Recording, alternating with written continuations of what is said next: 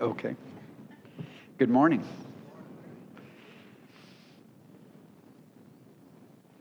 Let's see. So I imagine in about 12 minutes, a few more people should come in that door. We can be praying for them to not stay away out of shame, but that they will go ahead and arrive. You want to wait for them? No, just wait for them. We are continuing our exploration through several passages of Scripture, looking at the heart of God revealed through the prayers of Paul for those that he's ministering to, not as a historical curiosity that we're looking at what Paul did, or even being amazed or impressed with what Paul did, but that we're learning from it so that we incorporate those perspectives, those goals, those truths, those directions of spiritual pursuit in prayer on behalf of ourselves and each other in prayer. So I'm really hoping and praying that some of the things we've been looking at over the past 4 weeks have already woven themselves in some ways into your prayers for one another, for me and for each other. And that we would actually determine that. Father, I don't want to just see this as interesting Bible study. I want to see it as mind and thought and direction and priority for me in my prayer life.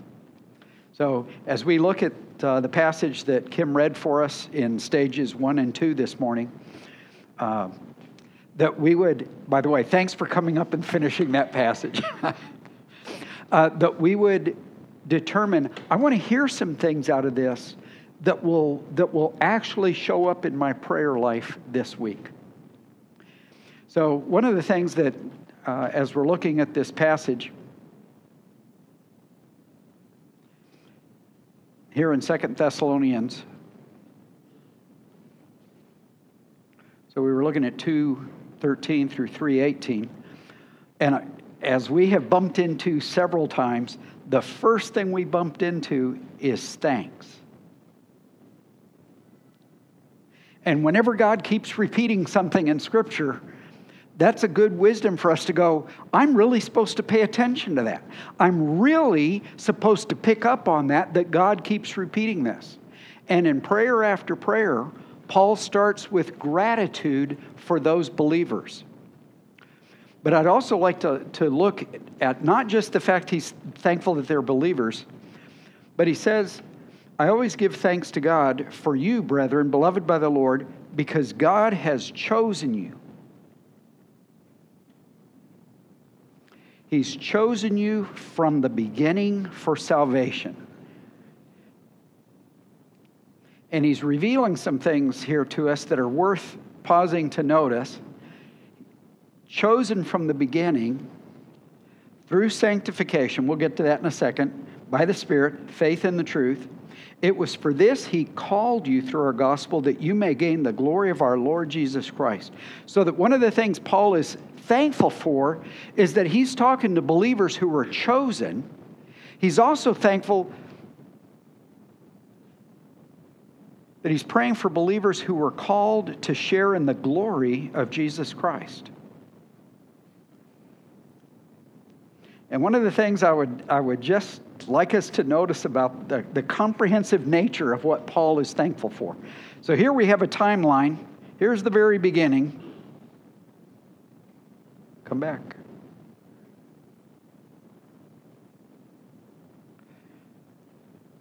Here's the timeline. That goes into eternity. And he's saying, from the very beginning, those of you who are in Christ were chosen. But all the way into the future, you will share in the glory of Jesus Christ.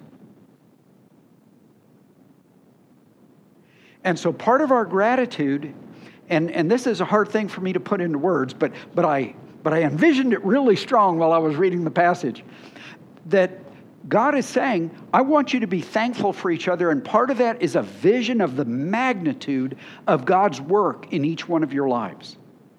The magnitude of God's work in each one of your lives. So one day, one fine day in a log cabin, you were born, and you started your life. But one thing God is revealing here is He's saying, long before you were born, I was active in your destiny. In fact, so long before you were born, it was at the very beginning of time. In fact, in other passages talk about before the foundations of the earth. So that God is saying, before I even created the planet, I was looking at my list of the chosen. And that recognition that I started something before earth was even created, before Adam and Eve were created, before Adam and Eve sinned, before the fall, before Israel, before all of that, I started working on your destiny. You were chosen way back then. But it's worth now noticing what he says here. It was for this that He called you through our gospel, that you may gain the glory of our Lord Jesus Christ. Oops, I'm sorry. I want to finish verse 13. Chosen from the beginning for salvation through.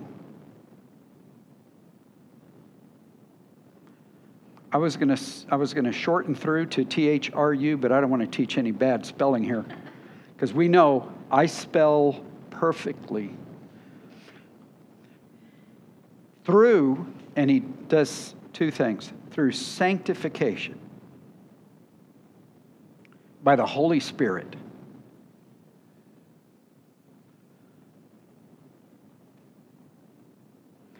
But he also says this really, really crucial faith. And through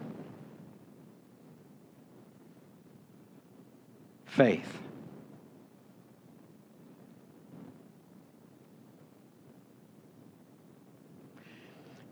And many of you know the passage, Ephesians 2, 8, and 9. For by grace are you saved through faith.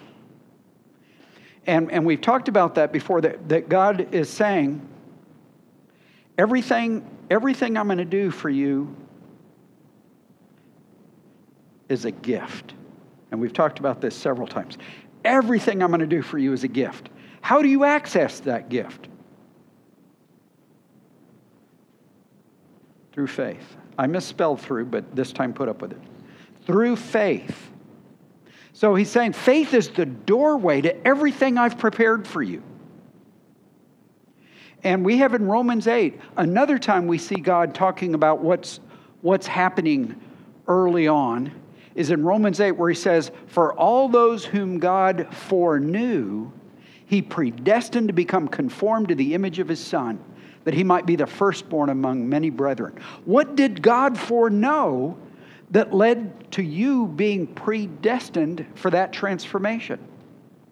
And the first 7 chapters of Romans are about faith. It's not a mystery what he's talking about. He keeps laying it out over and over and over again.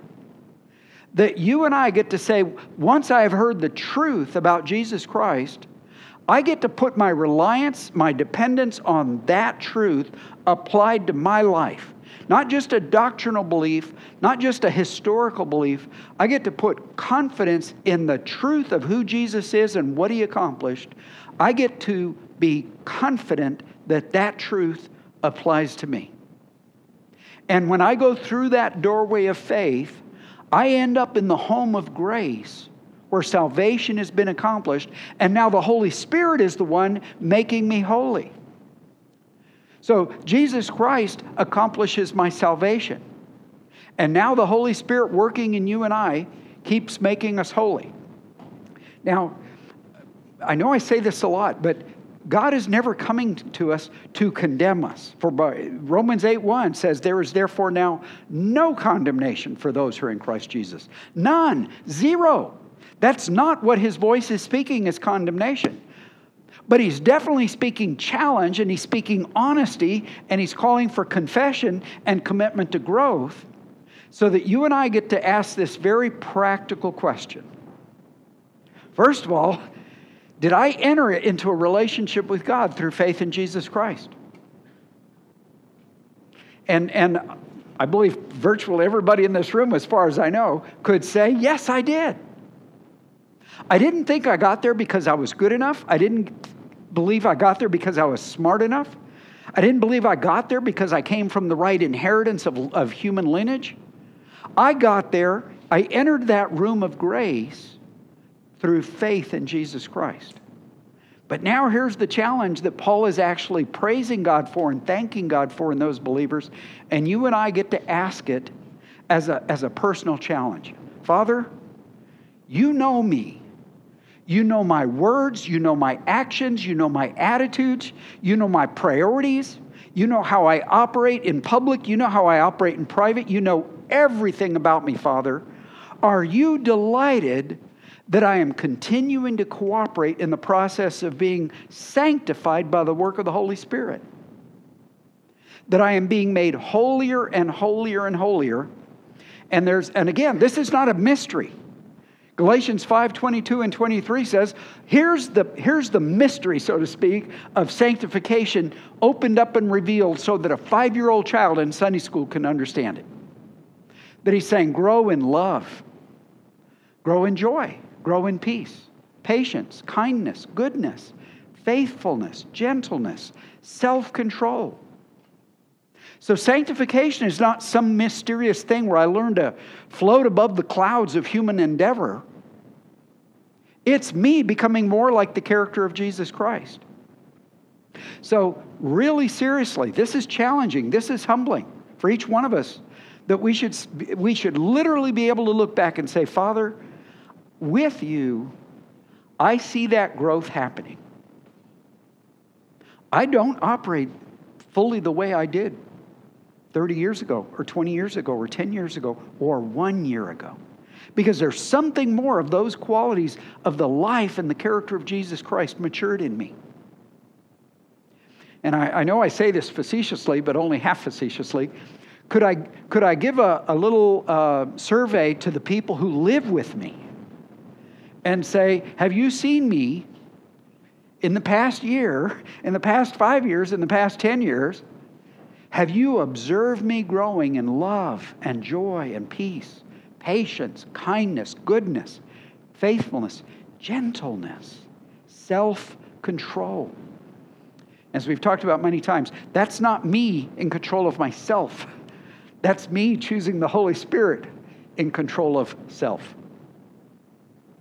So that even the people around me, and trust me, I realize that many, many times the people around me are not a fair representation of the heart and the mind of God. So it doesn't mean you trust everybody's voice. But somebody around me should notice if I'm growing. Somebody around me should notice if I'm being sanctified in practical ways by the work of the Holy Spirit. And that's a challenge that you and I get to gladly accept so that we can say, Father, I'm going to be praying that for the believers I know, that I could be thankful for your work of sanctifying and helping them grow. But I want to be humble enough that I keep asking that question about me too and praying it for me too to keep being transformed into that likeness. Now he goes on and he says, so then, brethren, stand firm. And that's a passage that is repeated frequently in the New Testament. Stand firm and hold to the traditions that you were taught, whether by word of mouth or by letter from us. Now, stand firm basically just means don't be moved.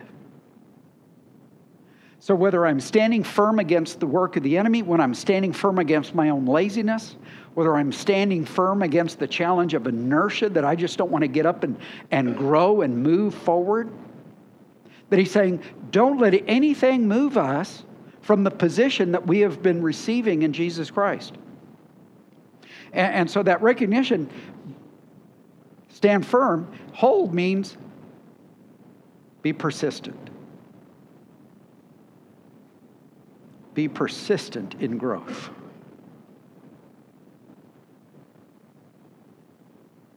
So I don't let myself be moved, and I determine to keep growing. Now, one of the things that's important for this is to know where I'm standing and why it's worth standing there. So we're not going to cover all that for time-wise this morning, but that's something for us to understand. Father, if I'm going to stand firm, it might be really important that I understand, what am I standing on? Where am I standing? And I'm going to go back to one thing that I can't remember how many weeks ago, we passed out that handout on the affirmations of the believer. It's just a variety of scriptures from the Word of God that describe who you are in Christ and what's now possible for you because you are in Christ. And that's just a good, tiny, tiny, tiny portion of gathering of biblical truth, but it's a good starting place to say, I can look through these, Father, and say, this is where I stand. These are the truths where I stand. I won't be moved off my identity in Christ. I won't be moved from the truth of who I am and what my life is about. And if a lot of people around me are trying to push me aside or push me back or push me onto a new path, I want to have enough immersion in the clarity of who I really am in Christ and who Jesus Christ really is in me that I recognize the push doesn't work for me. I recognize the push doesn't apply to me. I won't cooperate with that push. And not because I'm a stubborn mule, because I get it. I comprehend the amazing treasure of being who I am in Christ, and I'm not stupid enough to ever give up that treasure. I don't use the word stupid. When I was raising a child, I told her, well, honey, we never use the word stupid in this house. I'm going to use it today. It would be stupid to give up this treasure for any alternative. Okay, now throw the word stupid out and you'll have to mention it again. But that recognition of I need to comprehend where I stand, and I also need to comprehend what are all the consequences of standing here. What are the eternal gains and the eternal treasures? What are the eternal rewards and the eternal honors? What are the eternal delights in Him? And I was going to bring this up later in the sermon, but one of the things that I loved about what we sang, one of the songs, and at least for me, I think it was a new song. And it was talking about meeting Jesus. And Stephen, you may help me on what song this was. But then when I see Him and I'm looking into His eyes. So imagine this, seriously right now. If you were suddenly taken into the presence of God and you looked into the eyes of Jesus, it's you. It's me standing there in the presence of Jesus. And what do you expect to see in those eyes? Deep disappointment. Tolerance. Okay, fine, come on in. But what we sang, and it is biblically true, is that we would look into those eyes and we would see delight. And part of that is even what we read.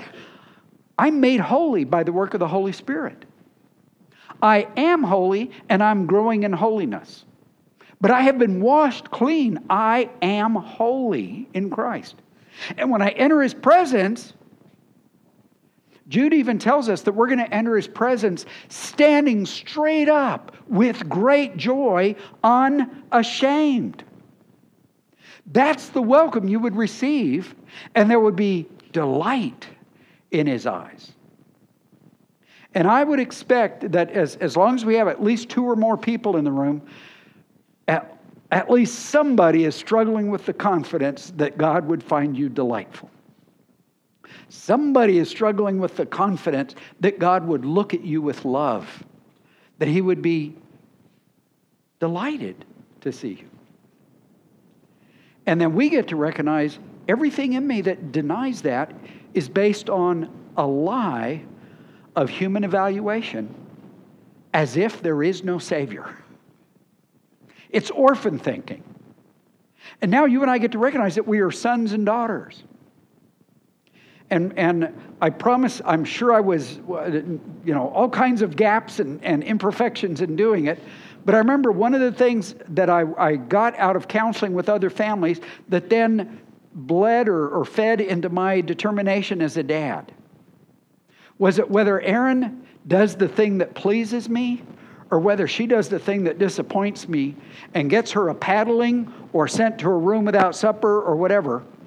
whether I'm proud or whether I'm sad, whatever my response to her behavior, I wanted her to see that when she walked into the room, my face lit up. I wanted her to see that. I still want her to see it at 35 years old.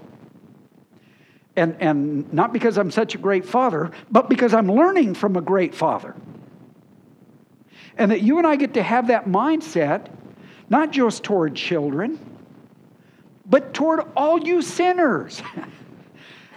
And this sinner, and each other, that we would recognize, I am looking on someone that has been sanctified and made holy by the work of the Holy Spirit. I'm looking at someone that before the foundations of the earth, God said, I've chosen this person because I see the day, the moment, the instant in which they put their faith in Jesus Christ, my Son. And long before I even launch human history, I've already written their name in the Lamb's Book of Life. And you guys know that, but we get to grow in the confidence of that. And Paul is expressing great gratitude for that. And then we get to anchor ourselves in deeper and deeper and deeper understanding of, Father, I need to know where I stand and why it's worth standing here so that I will not be moved. But he goes on to say this, now may our Lord Jesus Christ himself and God our Father, who has loved us and given us eternal comfort and good hope by grace, comfort and strengthen you.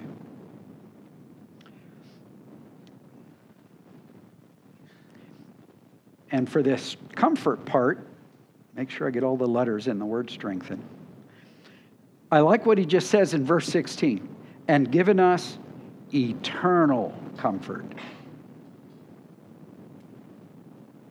Now that eternal comfort, again, is by grace. Come back. By grace. It's a gift. And you already know this, but I have to go receive comfort. But Paul is praying that they will be wise enough to go receive comfort, and he's telling them the quality of that comfort. The quality of comfort you've been offered is it's eternal. It will go on forever, but because it's eternal, it also means this. There's no breaks in it. So if I receive eternal life, I'm not alive for a year, dead for 2 years, alive for 7 years, dead for 3 years. If I've received eternal life, from this point on, I am alive. And what God is saying is in every aspect of your life, no matter what you're going through physically, what you're going through medically, what you're going through financially, what you're going through in relationships, what you're going through in other challenges and hurts and disappointments and losses in life, no matter what you're going through, I promise you, this is a permanent fixture in your life. My comfort is available. And my comfort will strengthen you to walk. My comfort will strengthen you to persist. My comfort will strengthen you to stand firm. So what he's inviting and what Paul is praying for is go get that unbreakable, never-ending comfort every time you face loss, hurt, sorrow, disappointment, and challenge. Go get comfort. That's a choice. It's available. And actually, I'm going to jump ahead here real quick. Let's go to verse 3 and 4 for a second. He says, "But the Lord is faithful, and he will strengthen and protect you from the evil one. We have confidence in the Lord concerning you, that you are doing and will continue to do what we command." So notice where the confidence is focused. So you can look at the verse and answer that question yourself. Paul doesn't say, I'm confident that you guys are the best thing since sliced bread. I'm confident that you're going to get it right. He actually points his confidence in a different direction. He says, we have confidence in the Lord concerning you. That gets to be how we pray for each other. And that fits with a passage that, again, we hit so often because it covers a lot of territory, and it's Philippians 1:6. I am confident of this very thing, that he who began a good work in you will work to bring it to a mature completion, and he will not quit until the day of Christ's return. That applies to me, that applies to you, that applies to each one we're praying for in Christ. And that's where Paul is putting his confidence. I'm not confident that you're always going to be faithful. I'm confident that God's always going to be faithful. He's going to keep working in you. And that's part of my gratitude, and it's part of my intercession, that I'm putting my focus on God working in you. Now, I would bet almost everybody in this room is praying for somebody. Somebody who's not a believer to get saved, or somebody who is a believer but who is living outside of fellowship or wisdom and obedience with God. And this gets to be part of our focus of prayer. What Paul is doing here is, Father, please help me to put my confidence in you instead of humans. Not in me or how persuasive I can be. Not in them and how wise they are and how absolutely determined they are to always do the right thing. Father, I want to put my confidence in Jesus Christ working on this, so that my prayer is founded on a strong confidence, on a solid faithfulness that doesn't waver. And when Paul says in that Philippians 1:6 that he is faithful and he's committed to bring that work to a mature completion, that you and I learn a growing vision of God. Very seriously, that we learn a growing vision of God. And God, let's see if I can make...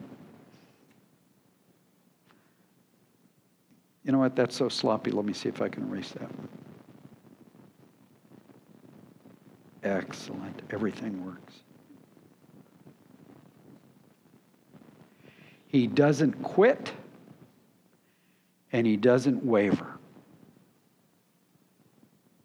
So there is nothing I can work on in my life, whether, I'm working on my taxes. I waver. I go, okay, that's all I can work on right now. I got to go to another room and think about other things. I quit. I waver. I get distracted. I think a good game of solitaire is in order right now. So I know it's important to get it done, but I waver and I quit. And actually, you could look at anything in my life. I am committed to being a loving husband, and I waver. I get distracted. I have moments of selfishness. I have moments of sin. I have moments of some other priority sucking away my energy and my attention. And so I trust that I am genuinely in a process of growing as a husband, but I waver, even at that high priority. And my love relationship with God, what a high priority, and I waver. And here's what God's revealing about himself. He doesn't waver. Thank God he doesn't waver. That means he's focused on blessing you. He's focused on working you. He's focused on working the person you're praying for. And that gets to be part of our peacefulness and our confidence and our gratitude is, Father, the work that Jesus Christ is working on in this person I'm praying for, and they might be aware of you working or they might be totally denying it. But here's what I want to praise you for. You don't waver. Thank you, Father. And that gets to strengthen us. So at the very time he's praying for all of this for them, he's already saying, my confidence is in God.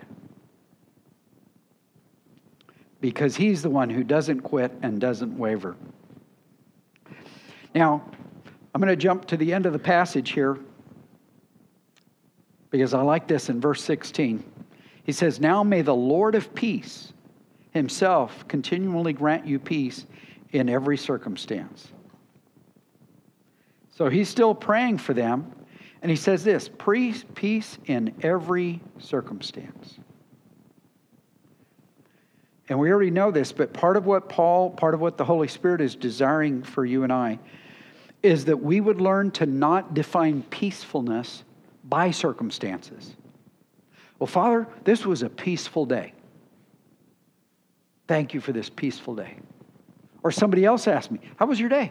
Oh, it was very peaceful. What does that mean? Everything worked out. Things went smoothly. And that's accurate. I can use a small version of the word peace to say the day went harmoniously. My plans were fulfilled. The next thing and the next thing and the next thing, by golly, they all happened. That was a peaceful day. But that's a small p peacefulness. God is talking about all caps peace here. I want you and I, God's desiring this for you and I, that we would learn solid peace. And it's interesting because confidence comes into this again. Biblical peace is a solid confidence in the love, in the working and purposes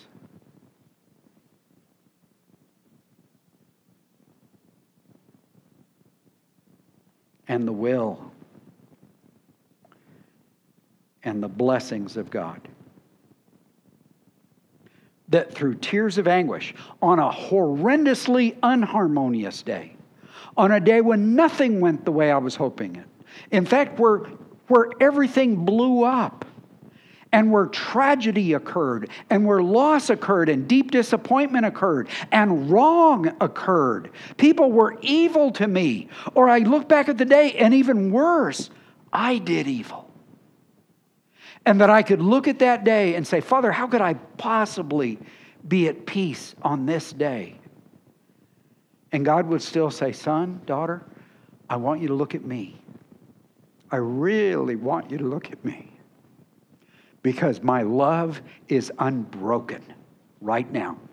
Whether other things hit you or whether you drop the ball and sinned, my love for you is perfect and unbroken.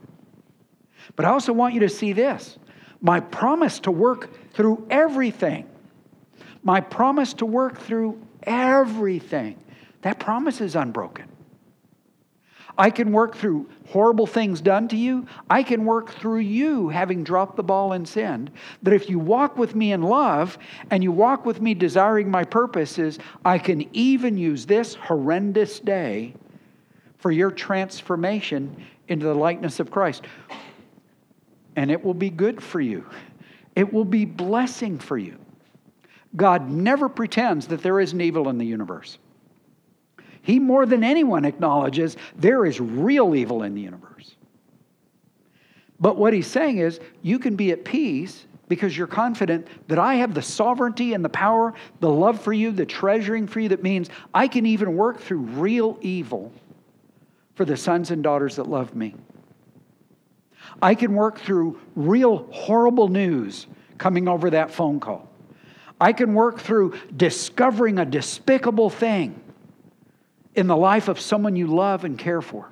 I can work through anything, and you're growing a deep, stable, solid, unmovable confidence because your confidence and your vision is focused on me. That's peace. That's not human peace. It's not circumstantial peace. It's an unbreakable peace that flows from who God is and what He promises. Now, Paul also does this. I'm going to go backwards now to the beginning of chapter 3, where Paul says, finally. I like how many times Paul in a letter will say finally, and then he writes 2 more chapters. Not that ever happens here. Finally, brethren, pray for us that the word of the Lord will spread rapidly and be glorified, just as it did also with you, and that we will be rescued from perverse and evil men, for not all have faith. So now Paul, right in the middle of praying for them, he's saying, pray for us. And Paul has that prayer several times in Scripture. Go back to Ephesians chapter 6.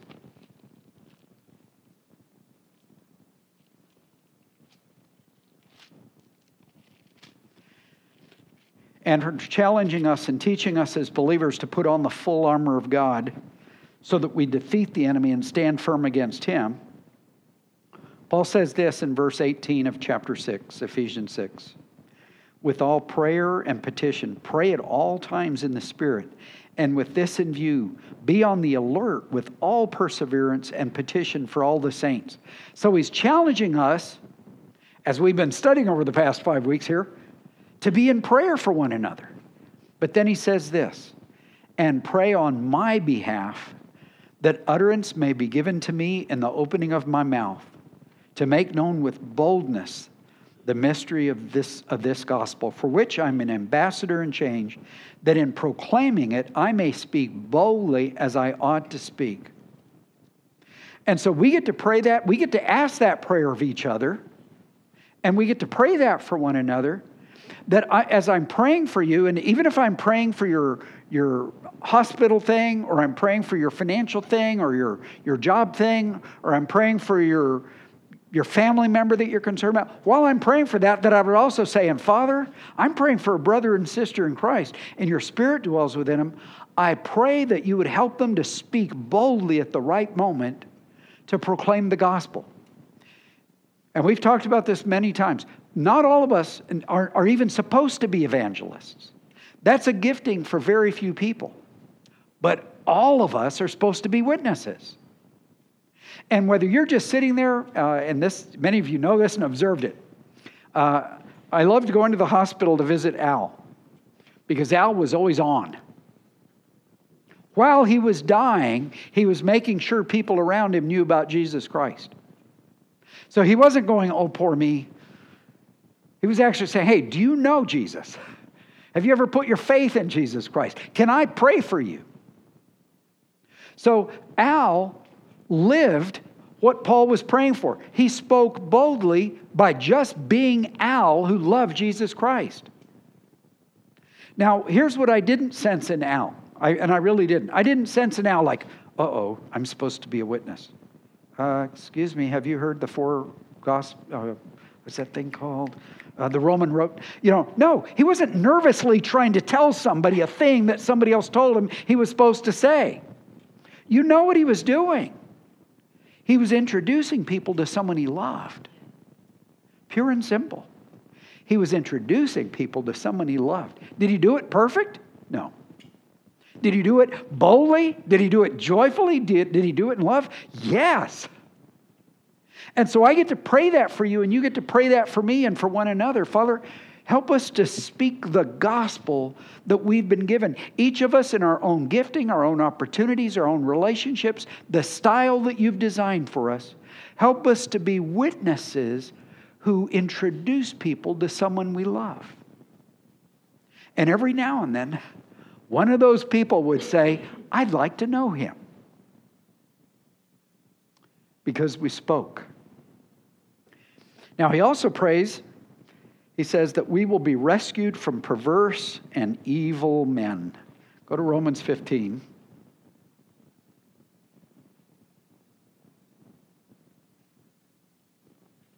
If I can get there myself.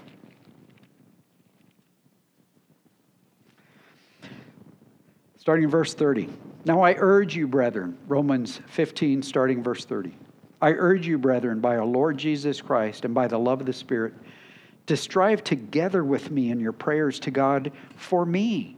Paul was not afraid to ask for prayers for himself and for the band of men and women that were ministering with him, that I may be rescued from those who are disobedient in Judea, and that my service for Jerusalem may prove acceptable to the saints. So again, he's not just praying for rescue. He's saying that even in my rescue, that something would be accomplished that's a blessing to others. That his vision was still for the care and the protection and the ministry to the body of Christ. Now, here's one thing we know about Paul's life. God rescued him lots of times.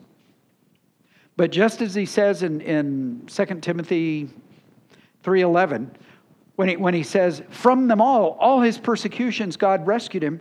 And his rescue didn't mean that he didn't get the persecution. But the enemy did not triumph through those persecutions. The enemy did not pull him away from his purposes. The enemy did not pull him away from his love relationship and his faith and his walk with God. And that gets to be the main rescue that you and I pray for. and for each other's. Father, no matter what happens to this brother or this sister, I pray that you would anchor their souls in trusting you so that even if the bad thing still happens, they are rescued from the damage of the enemy. They are rescued from the discouragement of Satan. They are rescued to still carry out your purposes, even if today's the day they die. Now, for most of us, today isn't the day we die. But for all of us, today will be a day of temptation. For all of us, today will be a day of challenge and a day of hostility from the enemy. And so we get to pray that for each other. Father, while the enemy comes against them, I'm praying that my brother or sister would triumph and be rescued from the damage of the enemy. And Father, also, I get to request this. If you can relieve their circumstance, please do so. If it fits in your will and your purposes and it accomplishes your goals, also rescue them from the circumstance. We get to pray that without apology. But what we're looking for and treasuring is the big rescue that Paul was praising God for in 2 Timothy 3:11, that he was rescued from the outcomes of the enemy, even though he endured the persecutions. Well, my watch literally says 11 o'clock. I never got to this one. You know what that means? Another hour. Thank you that I didn't have to say it. No.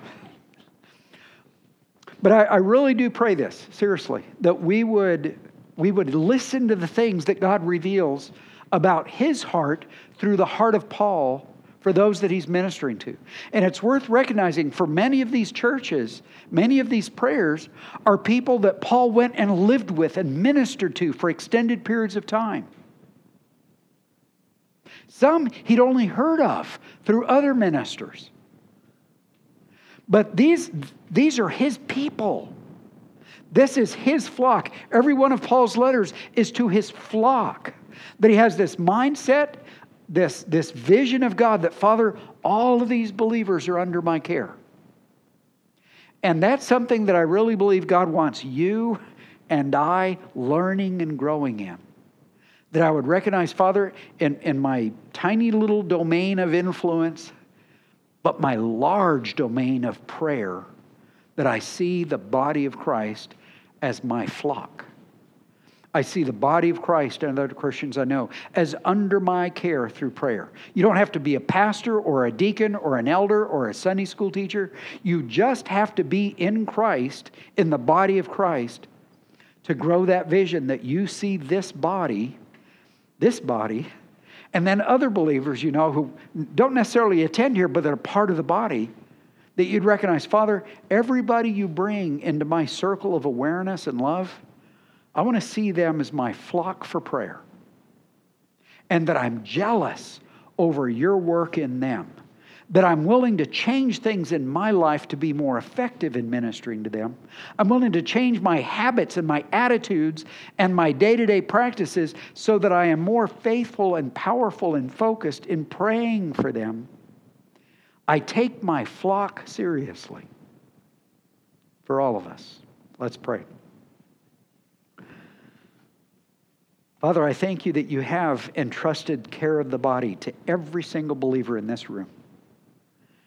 And Father, some may care for this body powerfully, effectively, in ways that no one else ever knows about because they're getting it done in their personal conversation with you.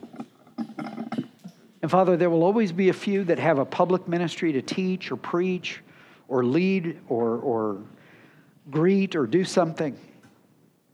But I pray that you'd be expanding our vision, that we see ourselves, every one of us, we see ourselves powerfully equipped to pray from your heart for the flock that you've entrusted to each of our care. Father, help us to not be lazy. Help us to overcome lazy. Help us to overcome distracted. Help us to overcome busy. Father, we'll never get rid of busy, but that we overcome it in our commitment to do the things that you've called us to do. that we overcome busy and we overcome lazy and we overcome distracted, to keep maturing in taking good care of this flock through our prayers. And Father, I thank you, you love it when we love the things you love. And Jesus, you've made it really clear that you love the body. You died for the body. And now the Father has placed you as a head over the body. And every single one of us in agreement with the head of the body, we get to care for the body in very real and practical ways. And no matter what our gifting, no matter what our ministry or role, help us to grow in your heart of prayer, Father. We ask in Jesus' name. Amen.